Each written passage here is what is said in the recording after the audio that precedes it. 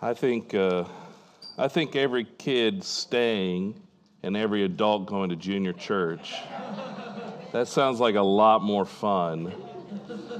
Last week, they received certificates for memorizing the creation account. Can we get some certificates for having to sit through Jeremy's sermons? I mean, something, right? A certificate of completion. There you go. We are in this sermon series that's entitled Nobody's in the Bible. Last week, we talked about Abigail, the wife of David. Today, we're going to talk about Azariah in 2 Chronicles chapter 15. You could turn there in your Bibles if you'd like to, and you could read along with this story, starting in verse 1. It says that the Spirit of God came upon Azariah, the son of Obed, and he went out to meet Asa and said to him, "Listen to me, Asa, and all Judah and Benjamin. The Lord is with you when you're with him. If you seek him, he will be found by you, but if you forsake him, he will forsake you.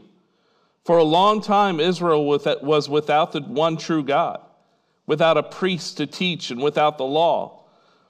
But in their distress they turned to the Lord, the God of Israel, and sought him, and he was found by them. In those days it was not safe to travel about, for all the inhabitants of the lands were in great turmoil. One nation was being crushed by another, one city by another, because God was troubling them with every kind of distress. But as for you, be strong and do not give up, for your work will be rewarded." And when Asa heard these words and the prophecy of Azariah, the son of Oded, the prophet, he took courage, removed the detestable idols from the whole land of Judah and Benjamin, and from the towns he had captured in the hills of Ephraim. He repaired the altar of the Lord that was in front of the portico of the Lord's temple. Let's pray together, please. Father God, we are grateful to be here. We lift these songs to your name because you are worthy of all worship and adoration. We prepare our hearts for your presence among us and for your word to be spoken boldly to our hearts. And we pray that your Spirit will move in such a way. We believe that, Lord, you are a God who loves his people, who guides, and we just ask that your guidance will be upon us today, that your wisdom will be upon us today. And we pray these things in Jesus' name. Amen. Well, as you could tell, today's conversation is based on some characters that are kind of nobodies to you. Maybe people that you're not super familiar with. King Asa is one of those. He was the third king of Judah. He reigned for a remarkable 41 years. The family tree is pretty easy to trace here because we're not too far along in David's lineage. His great-grandfather, King Asa's great-grandfather, was King Solomon, who was the son of David. So David would have been his great-great-grandfather. His father, Solomon's son, Rehoboam, was the first king of Judah. His grandfather, Rehoboam, was the first king of Judah. They were separated from Jeroboam and the people of Israel at that time. They encouraged the country to worship foreign gods. Rehoboam was not a good king. He set up Asherah poles, altars in high places. Probably the saddest part of Rehoboam's reign is that he watched his father build a beautiful temple to God, and he never used it, at least never used it properly. Solomon's own son, Rehoboam, did not use this beautiful and lavish temple that his father built. The country at the time of Asa is not right spiritually because his father was not a good man at all. And they are far removed from the golden age of Solomon. King Asa's time can be split into 4 different seasons. The first season of his life is renewal spiritually and peace for the country of Judah. Asa destroyed the high places and burned the Asherah poles. He started his career strong, and he led Judah back to God. During the second season of his life, he goes to war with the people of Cush, the Cushites. Asa sought the Lord, and God fought his battles. And so far in Asa's life, he is doing what is right in the eyes of the Lord. But the third season of his life starts in chapter 15. It's where we meet Azariah. Azariah is a nobody prophet. You're not going to find him in the First Kings account of Asa's reign. If you Google the prophets of the Old Testament, Azariah may not show up in the list. He was quite insignificant. The prophets Jehu and Elijah were contemporaries of Azariah. And you may have heard those names before you did Azariah.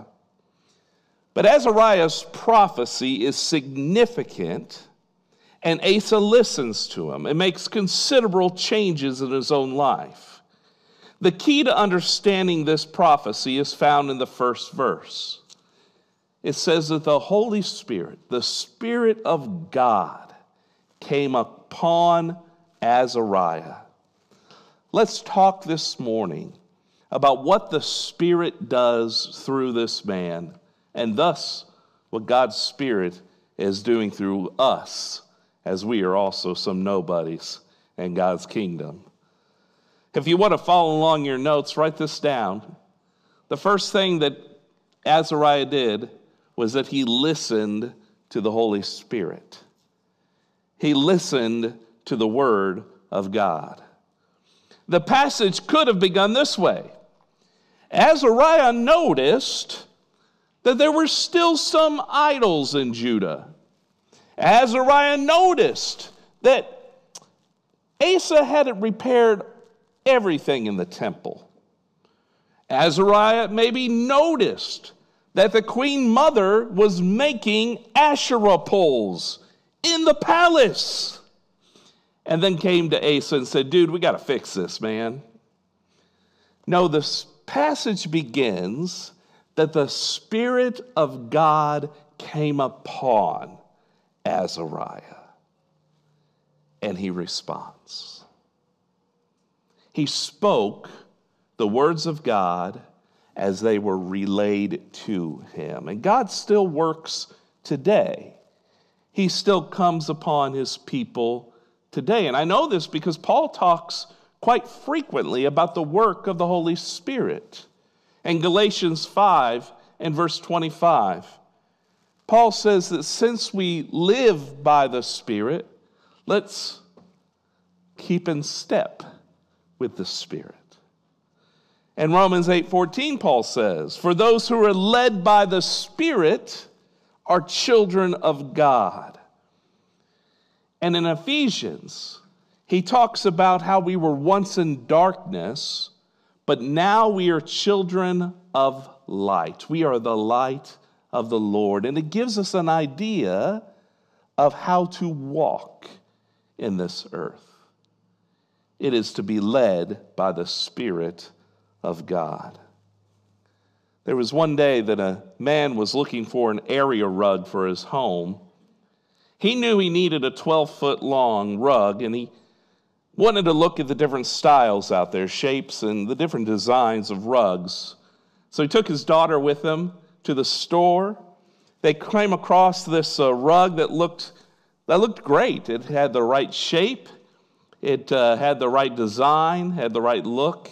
He just wasn't sure if it was 12 feet, and he didn't have a tape measure, so he determined that he would walk it out. You guys ever walk something out? I got about size 11 and a half feet. So 1, 2, 3, 4, 5, 6, 7, 8, 9, 10, 11, 12, and so on. And it's about 12 feet long. His daughter was intrigued, right? So she said, Dad, let me walk it out. And so she gets at the end of the rug and she walks it out, and 1, 2, 3, and she got all the way to 20. And she said, Dad, you're wrong. It's 20 feet long.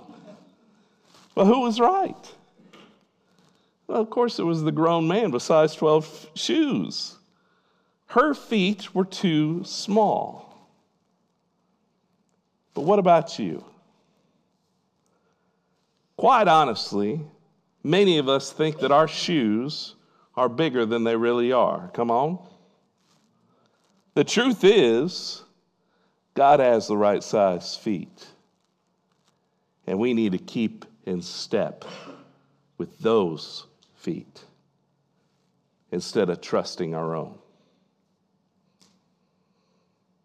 Well, secondly here, Azariah showed a lot of courage in this story. I said that he's a contemporary of Jehu. Jehu would be a prophet who would later confront King Asa about kind of straying from God. And Asa put him in jail. You see, kings can do whatever they want. And there are historical examples of prophets who were imprisoned or killed for speaking truth to a king. But Azariah was courageous. You see, Asa was only 99% committed to God. And he needed a constant reminder so that he could remain 100% committed. Sometimes it's not super easy to listen to the Holy Spirit because sometimes it can be a hardship. It can be a strain on your time. It could be a strain on your finances. In the case of Azariah, it could have even been a strain on his life, but he was courageous. I'm reminded about the passionate words of Paul found in 2 Timothy, when he says, "For this reason, I remind you to fan into flame the gift of God, which is through you on the laying on of my hands. For the Spirit is God. He does not make us timid, but he gives us power, love, self-discipline. So do not be ashamed of the testimony about our Lord or of me, his prisoner. Rather, join me in the suffering for the gospel by the power of God." The Spirit comes upon him. He listens to the Spirit and he takes a step of faith and courage. Chuck Swindoll once wrote that courage is not limited to the battlefield or the Indianapolis 500, or even bravely catching a thief in your home. The real test of courage is much deeper and much quieter because they are inner tests, like remaining faithful when nobody is looking, like enduring pain when the room is empty, like standing alone when you're misunderstood. Azariah took a step of faith where the Spirit led him, and we should do the same, no matter what the cost.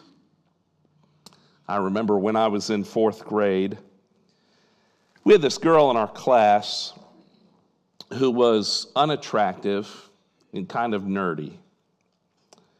And some boys were picking on her at recess.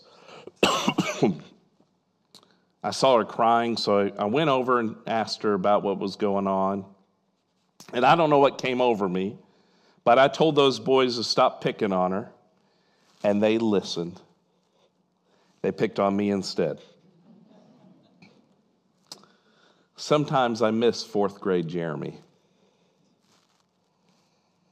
We need more fourth grade Jeremy who'll step out in courage and do what is right. Finally here, he spoke truth to King Asa. Azariah's speech wasn't super condemning. Did you notice that? It wasn't even judgmental, even at the least. It was just a whole lot of truth. God blesses people when they are faithful to him. And Asa knows this because during his first season as king, he was 100% committed to God. During his second season as king, he was 100% committed to God. And there was blessing upon blessing. Azariah's word was a reminder that Asa was beginning to wander away from his commitment to God. And he needed to speak that truth to him. Unfortunately, Asa did eventually wander away from God. I told you how he put Jehu in prison. And because he did that, he ended up dying of a foot disease, of all things, a foot disease, because he refused to trust God fully. The truth is important. Courage must align with truth. In fact, truth kind of tempers courage. Yeah, I heard a story earlier this week about a bull. He loved to chew grass out in the field, and he had this nice tree that was only a stone's throw away from a train track. And he'd love to nap there, and it just seemed like every afternoon that train would come by, and it would wake the bull. And if you're like a bull, you don't like to be woken up from a nap, amen? So he got tired of it, and he decided it was time to take action. He heard the train blowing its whistle a mile away, so he took the train head on, stood right there, right in the middle of the tracks. It was a showdown. As you can guess, minutes later, the conductor of that train was cleaning up the remains of that animal. And when he had done that, he tipped his cap to the bull and said, "Bull, I admire your courage, but I question your judgment." Truth must be tempered, must be measured according to the Word of God. We speak truth, but we don't allow our opinion or prejudice be the truth we stand for. We can't fall into the temptation of twisting truth, right? I heard the story about a freshman who ran out for a track because his dad was a track star. He did it to please his dad.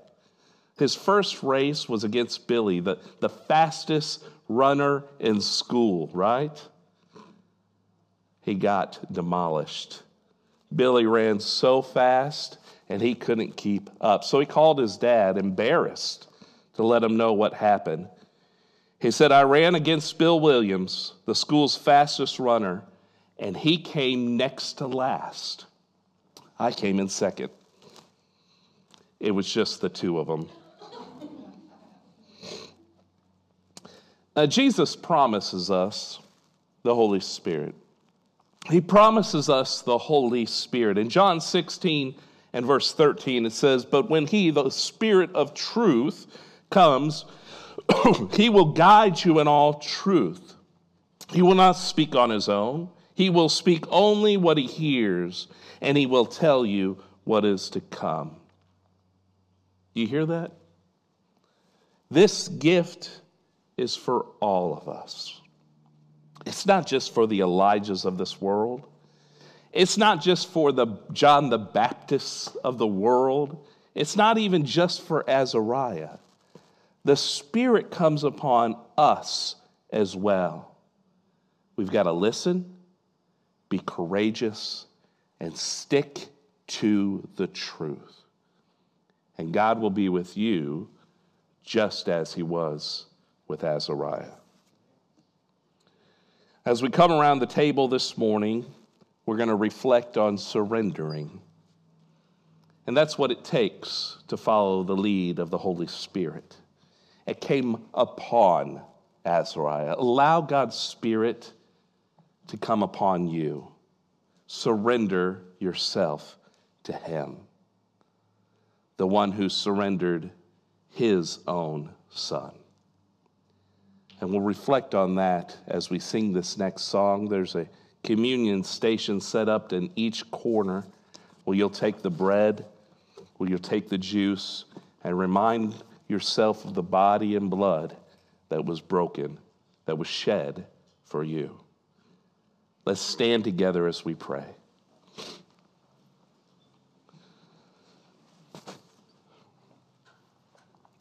Father God, thank you so much for that sacrifice.